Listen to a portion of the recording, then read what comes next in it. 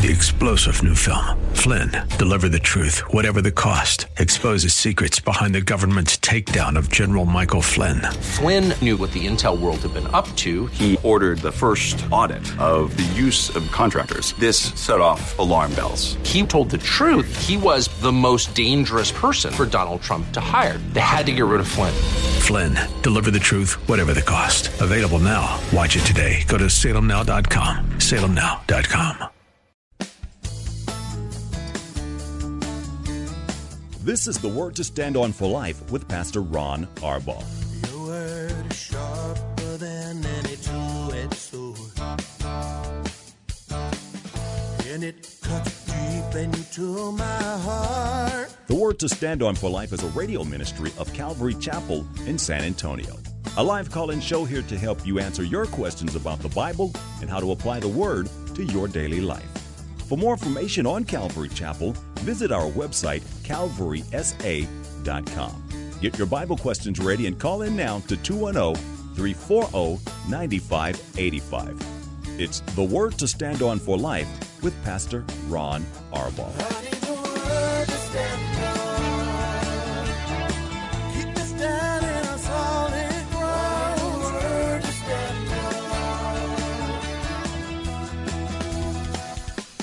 Welcome to the Word to Stand On for Life. My name is Pastor Ken Cruzado, and today and this whole week, I have the privilege of filling in for my pastor, Pastor Ron, who will not be in. And so, what I'm going to do is what he always does, is take your questions, take your Bible questions, how we can help you with putting the Word of God into practice in your life, because that's how you fall in love with Jesus. And so with that, I will give you the radio show phone number. 210-340-9585, 210-340-9585. That's the number to call in. If you're out of the area, we've got a toll-free number. That's 877-630-5757, 877-630-5757. The email to submit your questions to the show is questions, that's plural, at calvarysa.com. We have our mobile app, the church mobile app. You can submit questions that way. You can listen to the show using the KSLR mobile app if you're in your car, and you can dial in directly from there also. Okay, so today is the Tuesday edition of the show. We don't have anything going on here at Calvary Chapel, and so we'll get right into the questions that have been submitted. We've got quite a few, and so we'll get to them. Okay, the first one is from Natalie. I think she submitted a couple of questions here. The first one is this: are we predisposed to certain sins? What if parents drank a lot? Does that get passed on to the children? Okay, are we predisposed to certain sin? No. But are we predisposed to sin in general? Yes, we sure are. And when I use the word predisposed, it just means that we have this sin nature, this sinful nature that wants to sin, sort of like a magnet. We're attracted to sin, and that's our flesh. And so there isn't like a specific gene that's passed on from parent to child that says that they're predisposed to sin. I mean, that's what our culture tries to teach us, that you were born this way. That's not true. All of us were born with the desire to sin. That's why we have the sinful nature. And so we're not predisposed to certain specific sins. So in your example here, if you say, what if parents drank a lot? Does that get passed on to the children? No. No, but there is something very important here, Natalie. What the Bible does show us and teach us is this: that even if we are not predisposed to certain sins, and that we don't pass on a specific sin gene to our children, what we do is demonstrate a pattern for our children.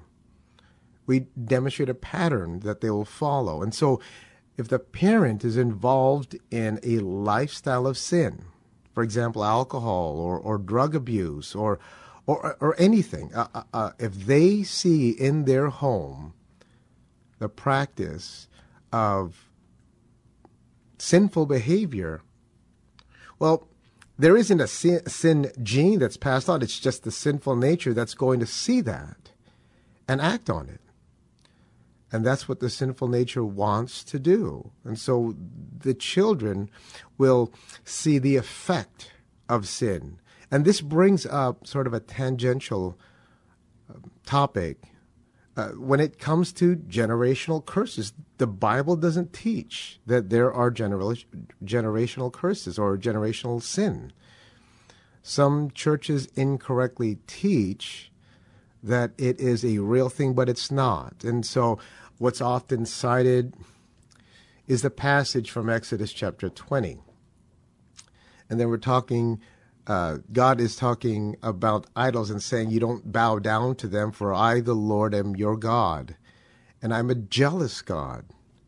And this is the part that often gets confused for generational sin. He says, visiting the iniquity of the fathers on the children to the third and to the fourth generation, to those that hate me. To those that hate me is the key here. Though it's not saying, God isn't saying that the sin of the father is going to get passed on, the judgment is going to get passed on to the son and to the son's sons. No, what he's saying is that those that hate me will suffer the consequences. And if there are parents that are demonstrating ungodly behavior in the home, well, the effects of sin, the consequences of sin, it's going to hurt the children.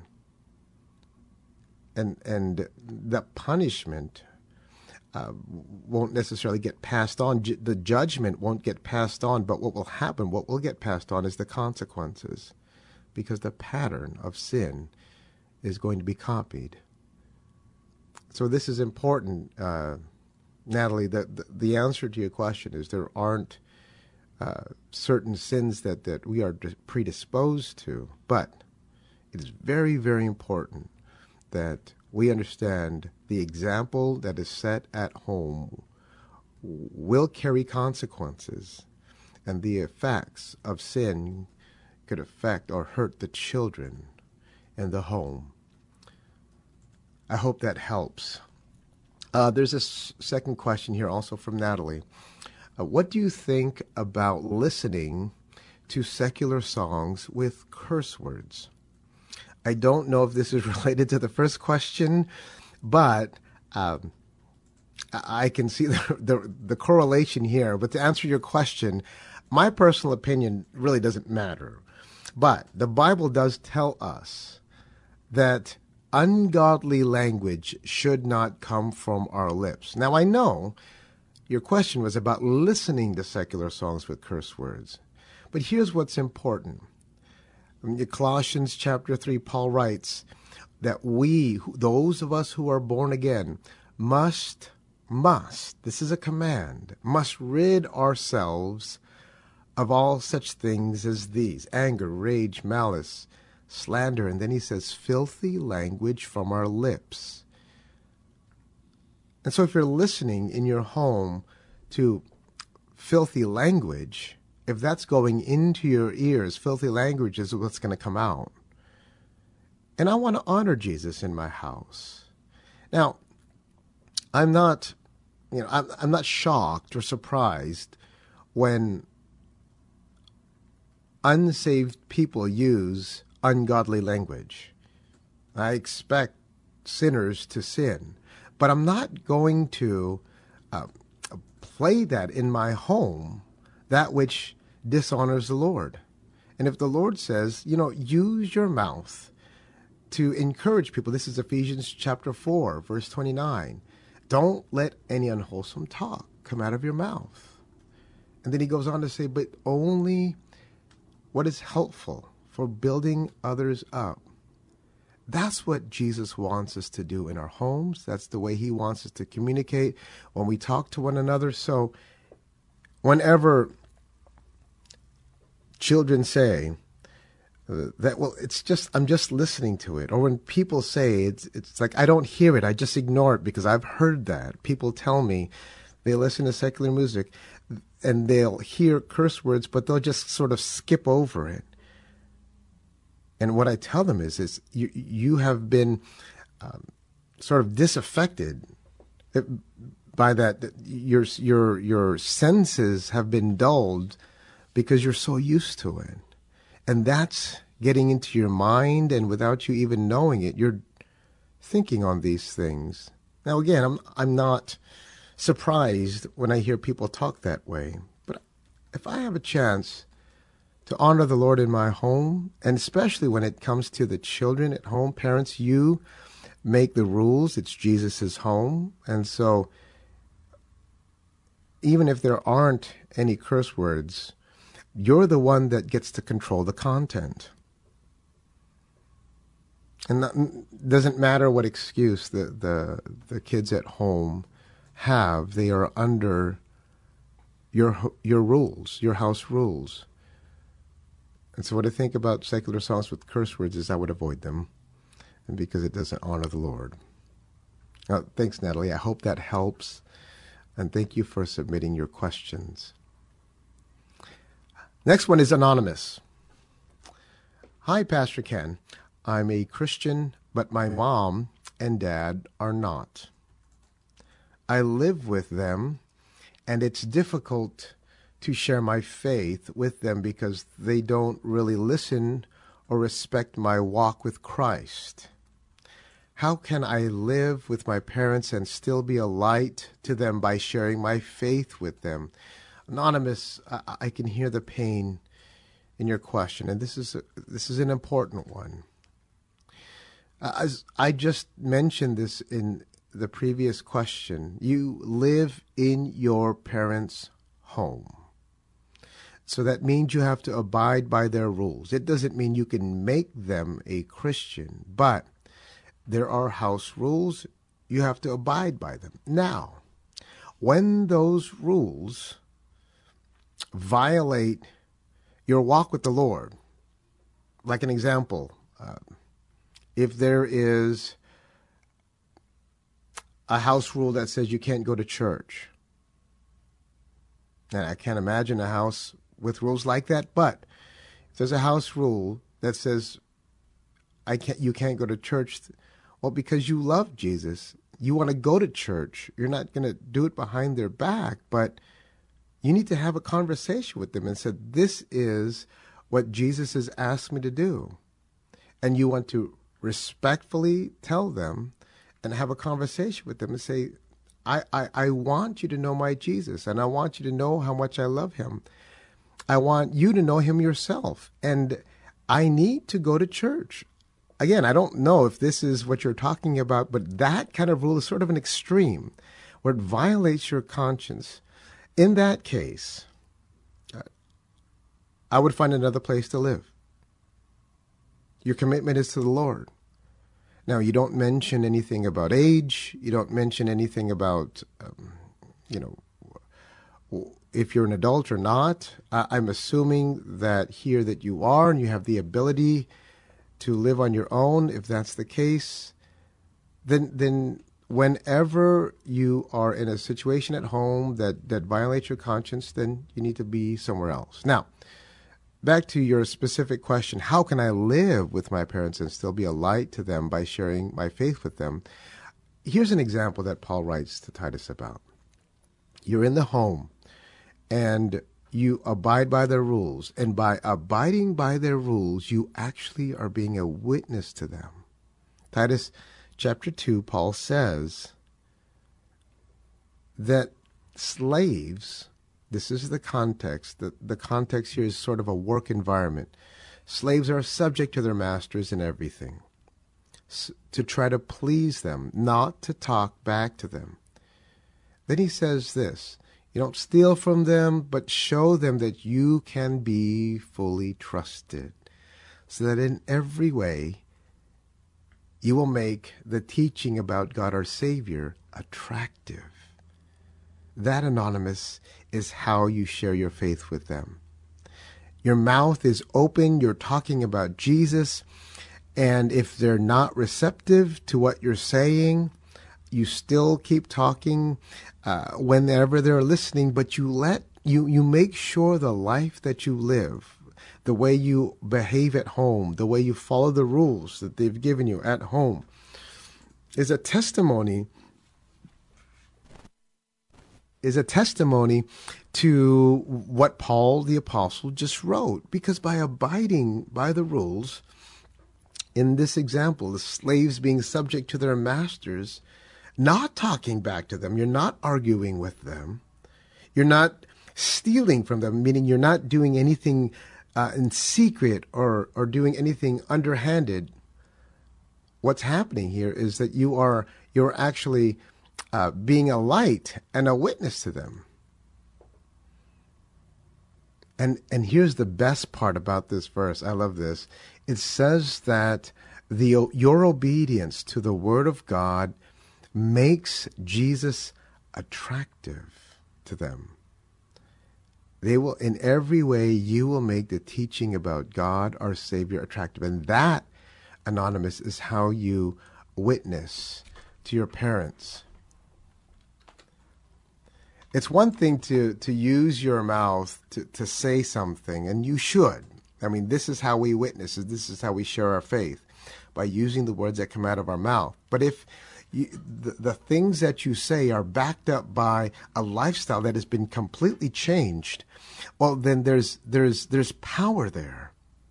There's power there. And I love this, because this is exactly what happens for people who become born again. It sounds like you may be a new believer. Again, this is just something that I'm assuming based on your question. And if that is the case, what better way to show how Jesus has changed you than by letting them see what you used to be and who you are now? Anonymous, I can speak to this from personal experience. I remember the day that I gave my life to the Lord, and it was November 30th, 1997. And I came home from church. That was a Sunday evening. Somebody had brought me to church. I've heard the gospel message and gave my heart to Jesus in a very emotional and dramatic fashion. Now, I grew up in a religious home, so I knew about Jesus.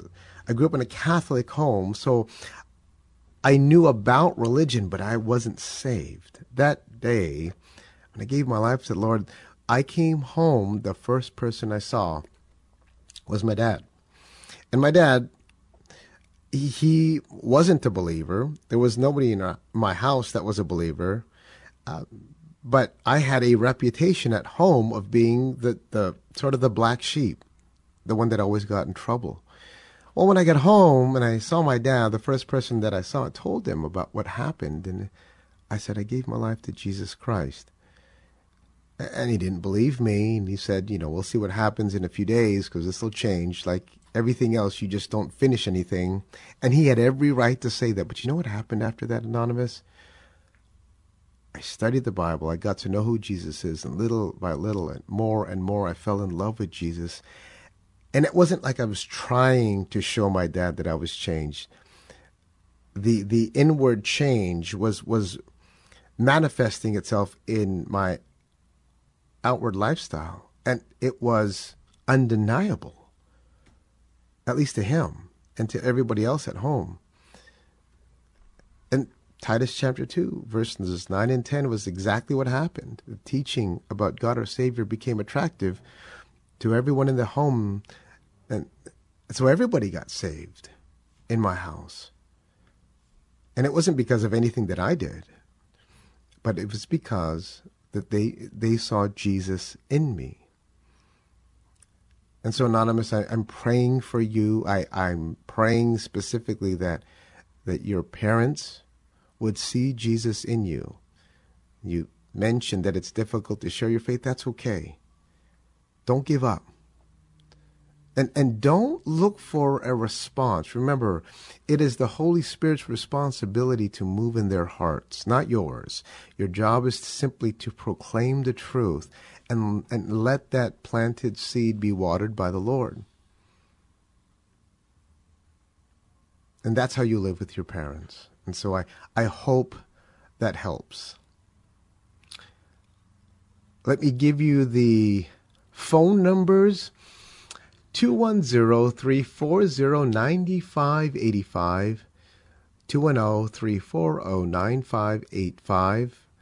The toll-free number is 877-630-5757. You can submit your questions via email at questions@calvarysa.com. Okay, the next question is from Jacob. What is the differences between a mature Christian and an immature Christian? And how can I become a mature Christian? Oh, I love this question, Jacob. So the difference between a mature Christian and an immature Christian is this.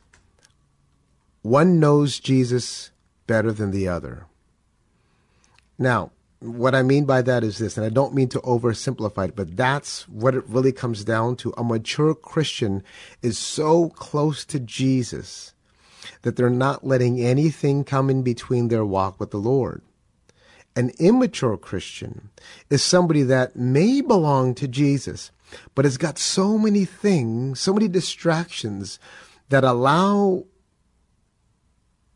some type of space in between them and Jesus. And for anybody who is a Christian, it doesn't matter how long you've been a Christian. I've seen Christians who have been saved for decades that are still immature. And I've seen Christians, fairly new Christians, who are more mature than those who have been saved for a longer period.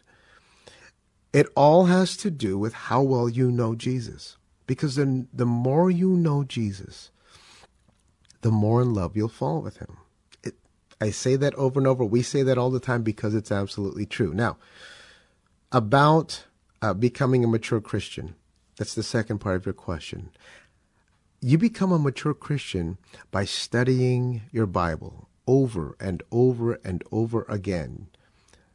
John chapter 1, I mentioned it yesterday on the show, but it's the passage that describes who Jesus is. And in the 14th verse of that first chapter, it says that the Word became flesh and dwelt among us. That's Jesus. The Word of God is Jesus. And so the more you know this living and active Word, the Bible that you have in your hands, the more you get to know Jesus. And the more you get to know him, the more his Word will dwell in your heart and in your mind. And that's what a mature Christian does. They let the Word of God dictate their thought process. Are there Christians who are carnal and immature? Yes, there are. And those are the people, though they truly belong to Jesus, they live oftentimes a very miserable life, a life complicated with all kinds of things. You know, when Paul the Apostle wrote to the churches in Corinth, he would address them as brothers because they were believers. But if you look at the content of the two letters that he wrote, especially the first one, there were all kinds of things that were going on, things that he said, what even people who aren't saved don't act like this. It's because they were carnal. They were immature. And so, Jacob, there are great differences between a mature Christian and an immature Christian. And you could see it in the way that they live their life and the fruit that's being produced. God wants to bring each one of us into maturity, into that what he describes in Philippians chapter 1 is that completion. God is faithful. God is faithful to make us mature if you are with him. And that only comes through the Bible. Get to know your Word, Jacob. And make it fun. When you study the Word of God and you read it, think critically about how that applies to your life. Pastor Ron often says this, when you're looking at the Scriptures, ask yourself the question, So what? So what? What does this mean? And I love that because it forces you to think about how that applies to your life. And that'll open up doors for the Holy Spirit to speak to your heart about what he wants to do. You know, last night I was teaching in Romans chapter 1, the very last part of Romans chapter 1. And there were some despicable things being listed about what the lives look like of those who reject the gospel message, those who exchange the truth of God for a lie. And says that they were God haters. They were insolent. They were disrespectful to their parents. And all these descriptions, you see the wickedness that lives in all of us. This is our flesh.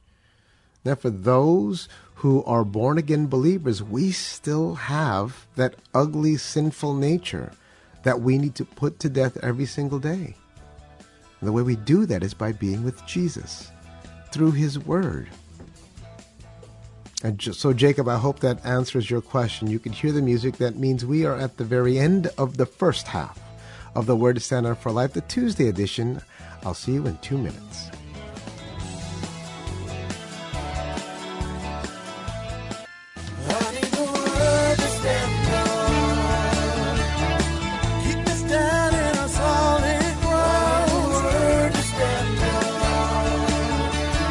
Welcome back to the Word to Stand On for Life. We're taking your calls at 340-9585 or toll free 877-630-KSLR. Now, here's Pastor Ron Arbaugh. Welcome back to the show. This is the Word to Stand On for Life, the second half of the Tuesday edition. And if you're just joining the broadcast, some of you I know are driving home from work and tune into the second half. Welcome. Let me give you the phone numbers to dial in: 210-340-9585, 210-340-9585, the toll-free number 877-630-5757, 877-630-5757. If you want to submit an email with your question, that email is questions@calvarysa.com. Again, you can use the mobile app to submit your questions for our church or our church mobile app, or you can use the KSLR app to dial in directly. And for those that are in the radio listening audience, Pastor Ron and Paula are away this week, but they send their love. They miss the radio listening audience tremendously. And so they'll be back. He'll be back here on the show next week.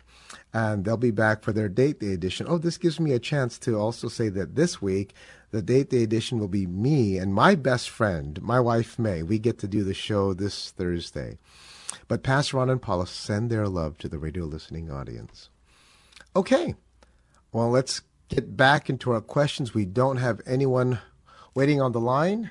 And so we've got a few here submitted to the email inbox. The first one is anonymous. Pastor Ken, I am enjoying your Monday night's men's Bible study in Romans. That book is so rich and encouraging. Question: do you think Paul was so bold and all in for Jesus because... Do you think Paul was so bold and all in for Jesus is because he saw him? How do we get that type of faith today? Well, anonymous, you're right. Paul, the apostle, was actually visited by Jesus. We study this in the book of Acts, and it was at least 3 times that Paul the apostle was visited by Jesus. And if you look at the times when Paul was visited by Jesus, it was when he was at his lowest point, suffering in ministry, and felt like almost quitting. Even if he didn't say that, he was that despondent, and Jesus would appear to him. And that had to solidify his faith even more. Paul knew from the very beginning when he was saved on the road to Damascus that his calling was going to be a difficult one, because there were things that Jesus told him that he was going to suffer for his name's sake. And in the course of serving Jesus, There was so much fruit that was being produced in every city through Asia, Asia Minor, through the first and second and third missionary journeys. People were getting saved, but that also meant that the spiritual attacks on his life were increased. And so, when Paul was visited by Jesus, yes, to answer your question, I do believe that strengthened his faith. Now, the second part of your question here, Anonymous, is how do we get that type of faith today? You know, Anonymous, we don't need Jesus to visit us because he lives in us. Now, that requires, though, for us to be with him. And we could have that same type, not the exact same type of visitation that Paul the Apostle had, but in the same manner, he could speak to us so intimately in the difficult things that we endure. You know, and our problem, Anonymous, is that we're not listening. We're not with him. We let the things of this world distract us. But Jesus is pleading with us for our time, because all he wants to do is spend time with us in the Word. And that's how we can have that same type of faith today. It's important for us to understand that, you know, Paul the Apostle, the one man that God used to pen 2/3 of the New Testament, greatly used by any other man not named Jesus in the history of mankind, was a normal man, just like you and me. He had the same struggles that you and I had. He struggled with depression. He struggled with people not liking him. He struggled with being beaten up. And he got tired. He got hungry. But I love the fact that he continued. He continued because he understood that the life that he now lives, he lives by faith in the Son of God, the one who died for him. And we have to think of ourselves the same exact way. And that, Anonymous, is how we have that same type of faith. Well, I'm glad you're enjoying the Romans Bible study on Monday nights. I'm enjoying it as well. So I appreciate the question. There is another question from our email inbox. This one is sent from a person named Help. And so I'm guessing this is anonymous also. I need advice. My 12-year-old son just told me he was gay. What do I do? I need help and was wondering what I should do, and has your church dealt with this before? What do you do for your middle school and high school groups about this issue? Okay, Help. Well, I'm glad you asked this question. 12 years old. At 12 years old, you don't know what you know. And your child here is just regurgitating everything that they're hearing from their friends, everything that they read online. And they simply don't know enough to formulate their own thoughts. So what they do is they're easily molded and shaped by their surroundings. And you don't say anything about what kind of environment your son has. But if your child is one of those children that are immersed in social media all day long, well, this is not going to be surprising. If they're surrounded by friends that none of them are Christians, well, this is what they're going to think. Now, your question about what do I do? What you do for your son is show your son Jesus. Every single person that is born wants to be loved. Every single person wants to be loved. Your son was not born gay. This is just something that the enemy has sort of convinced him of. But the truth is, he just wants to be loved.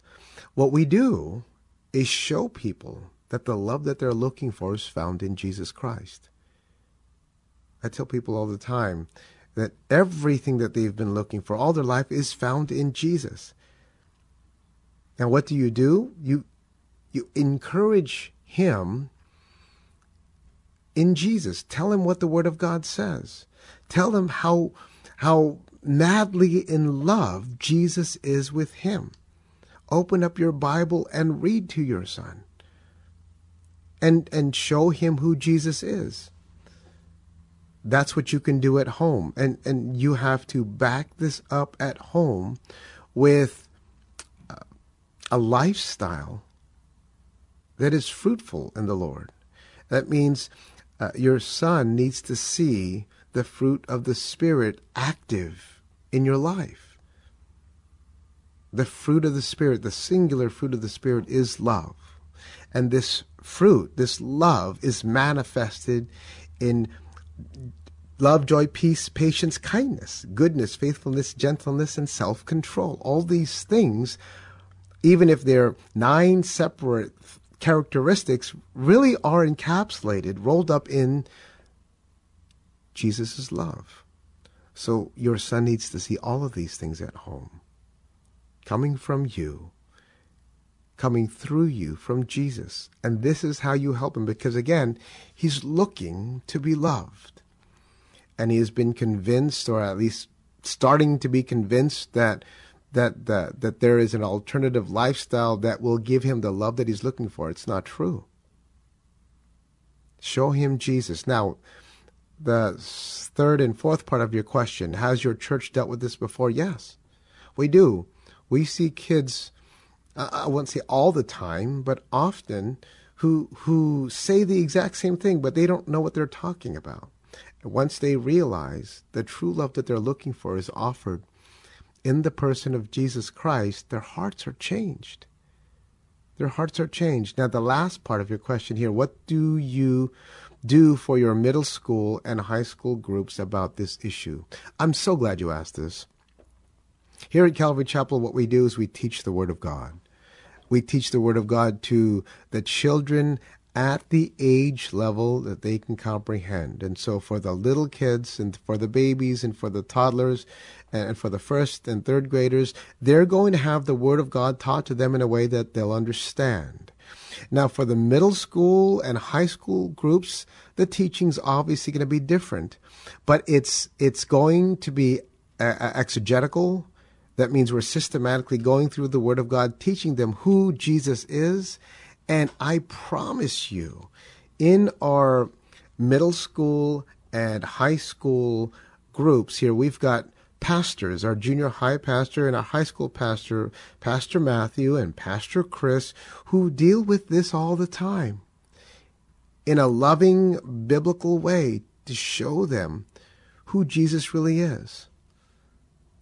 And so I don't know if you're in the vicinity, but if you are and you're looking for a church, we would love to have your son come to church here and introduce him to Pastor Matthew, who's our youth pastor, or Pastor Chris, the junior high pastor, and have them sit down with your son and talk these things through. Sometimes, a different voice using the exact same words that's not from mom or not from dad can be more effective.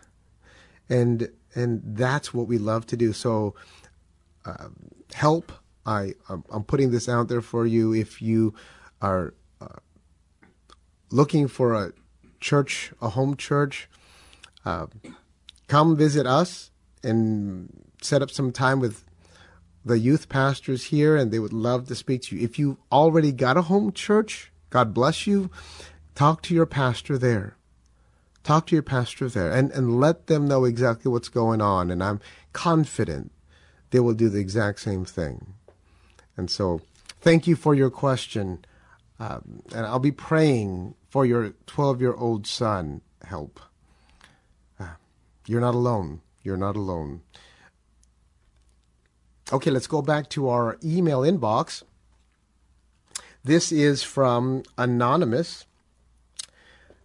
It says, 100% just keeps coming to my mind since your sermon on Sunday.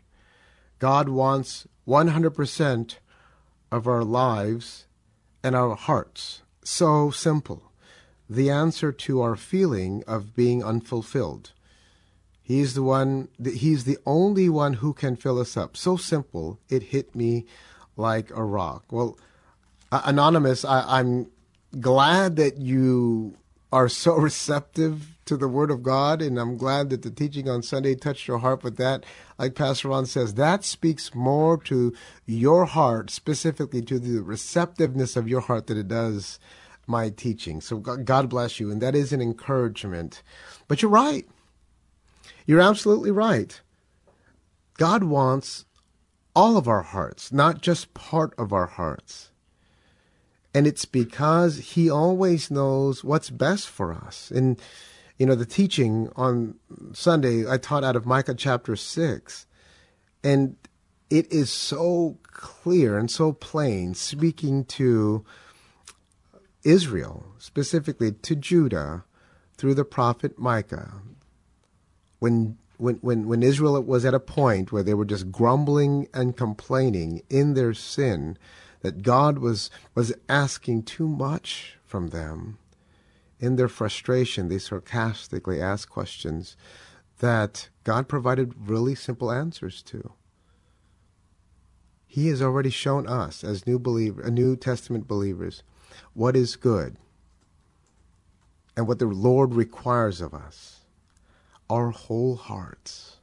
Our whole hearts. Let's go to our phone lines. We have Ray on line 1. Ray, you're on the air. Hi, Pastor Ken. How are you? Hi, Ray. I'm doing well.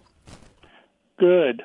Well, I've gotten kind of upset at the way things are coming across the news and today's atmosphere,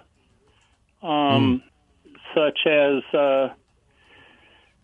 the thing that set me off latest was the new Superman being bisexual or non-gender. I don't know. Legos. I mean, being non-gender and all this emphasis on you've got to accept everybody for everything, and right. There's no more Mr. Potato Head. Also, that's sexist or what? It just Aunt Jemima pancakes, Uncle Ben's rice. It's none of that is anymore. How wholesome is that? I mean, no wonder people and their kids are having such a hard time when that is the norm. It seems. I don't know. Absolutely. What can we do about that? Other than just keep to ourselves and pray. I don't think that's going to be good enough. So, I'm gonna have to get off and listen to you because I could ramble on, and I don't want to be labeled as that misogynistic or anything else, Okay, so I'll Ray. just listen. Okay. Well, thank you for your call, and I will answer your question. I appreciate it. And I can hear the frustration in your voice. Let me provide some comfort for you, because I know you, Ray. You are a born-again Christian. I know that the Spirit of God lives in you. And so here's what we need to do. As born-again Christians, we have to stop. Let me back up. We have to take our eyes off of the world and turn them back to Jesus. Now, I know you, and I know you're listening to the Holy Spirit, and I know you know the Word of God, but too often, too many Christians are closer to the news, are closer to current events than they are to the Word of God. And every single time this is what the news media profits from. They profit from people reacting. And it isn't about news anymore. They're generating reactions because that translates into numbers.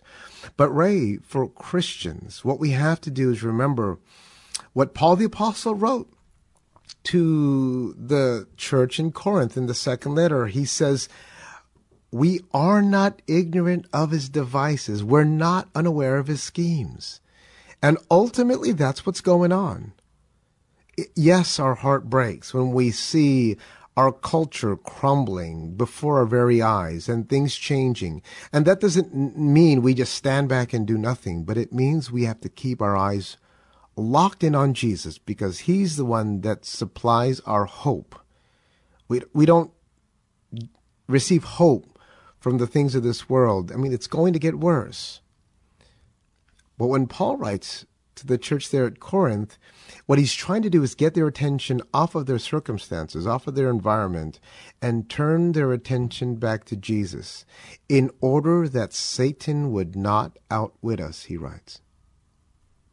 If you think about that, I mean, that's the prince of the air.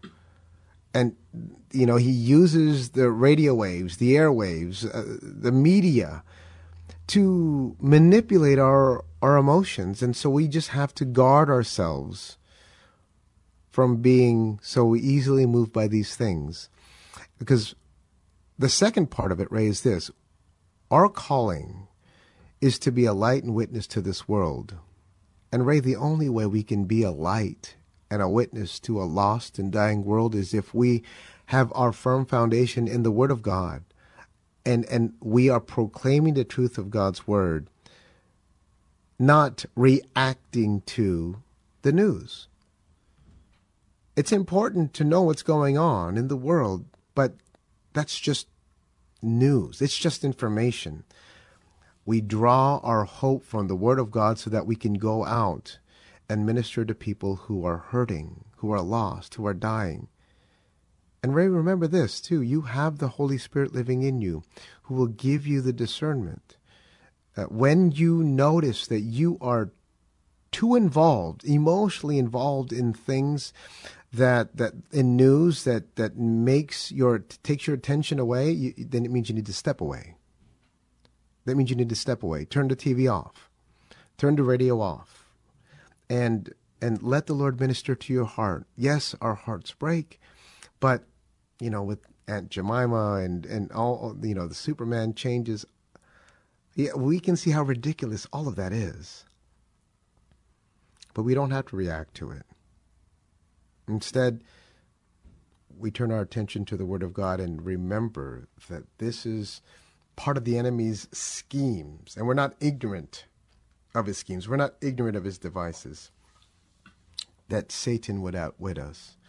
So my heart goes out to you, Ray. I am in 100% agreement with you of the ridiculousness of everything that's changing around us. But remember, the society that we're in is trying to get a reaction out of you, especially to Christians, because it takes our attention off of Jesus and onto our surroundings, and so we can't do that. We can't do that, Ray. I appreciate your call. I really do. I really do. Okay, let's go back to, let's see, we got time still. Let's go back to our questions that have been submitted. I watched, this is from Anonymous. I watched a documentary type show that described the battle where Jerusalem and the temple were destroyed in 70 A.D. I could not help but think about how this must have broken God's heart.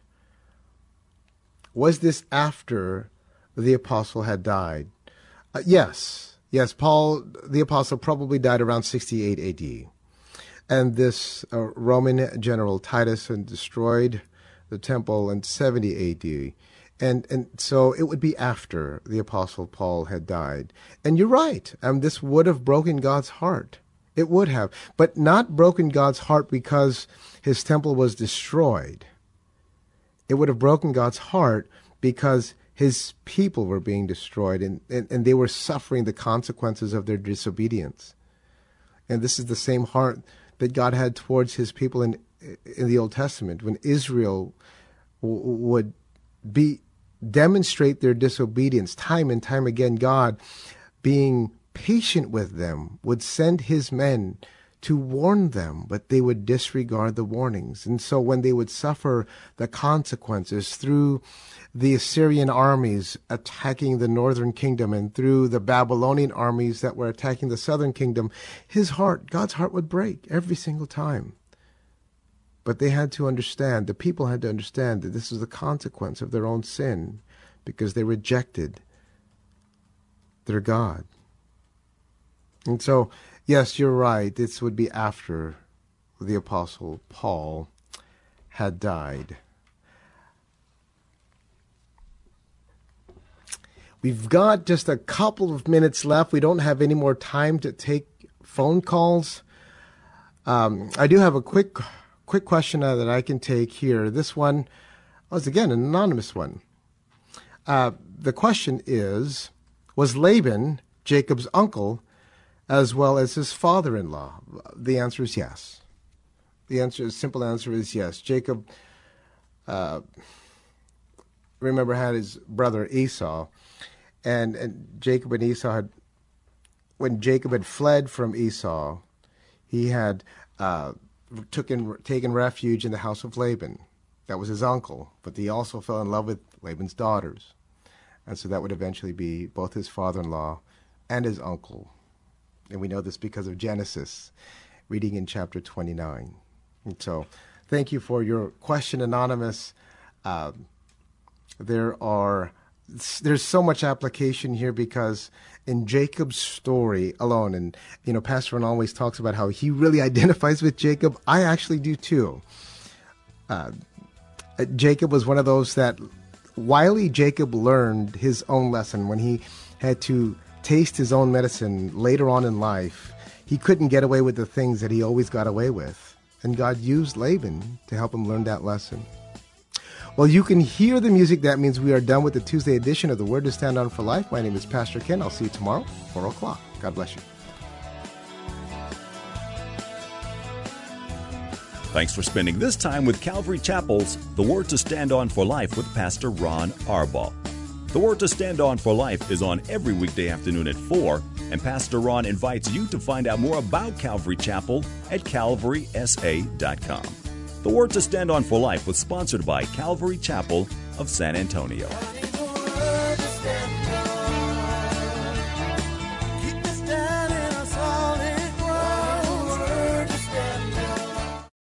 Three-star General Michael J. Flynn, head of the Pentagon Intelligence Agency, knew all the government's dirty secrets. He was one of the most respected generals in the military. Flynn knew what the intel world had been up to. He understood its funding. He ordered the first audit of the use of contractors. This set off alarm bells.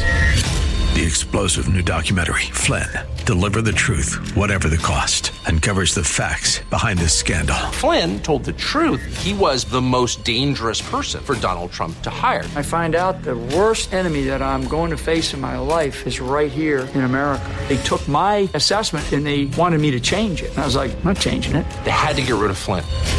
With in-depth interviews, archival footage, and never-before-seen personal records of the man behind the headlines. I just felt like I was drowning. Flynn, Deliver the Truth, Whatever the Cost. Available now. Watch it today. Go to salemnow.com. salemnow.com.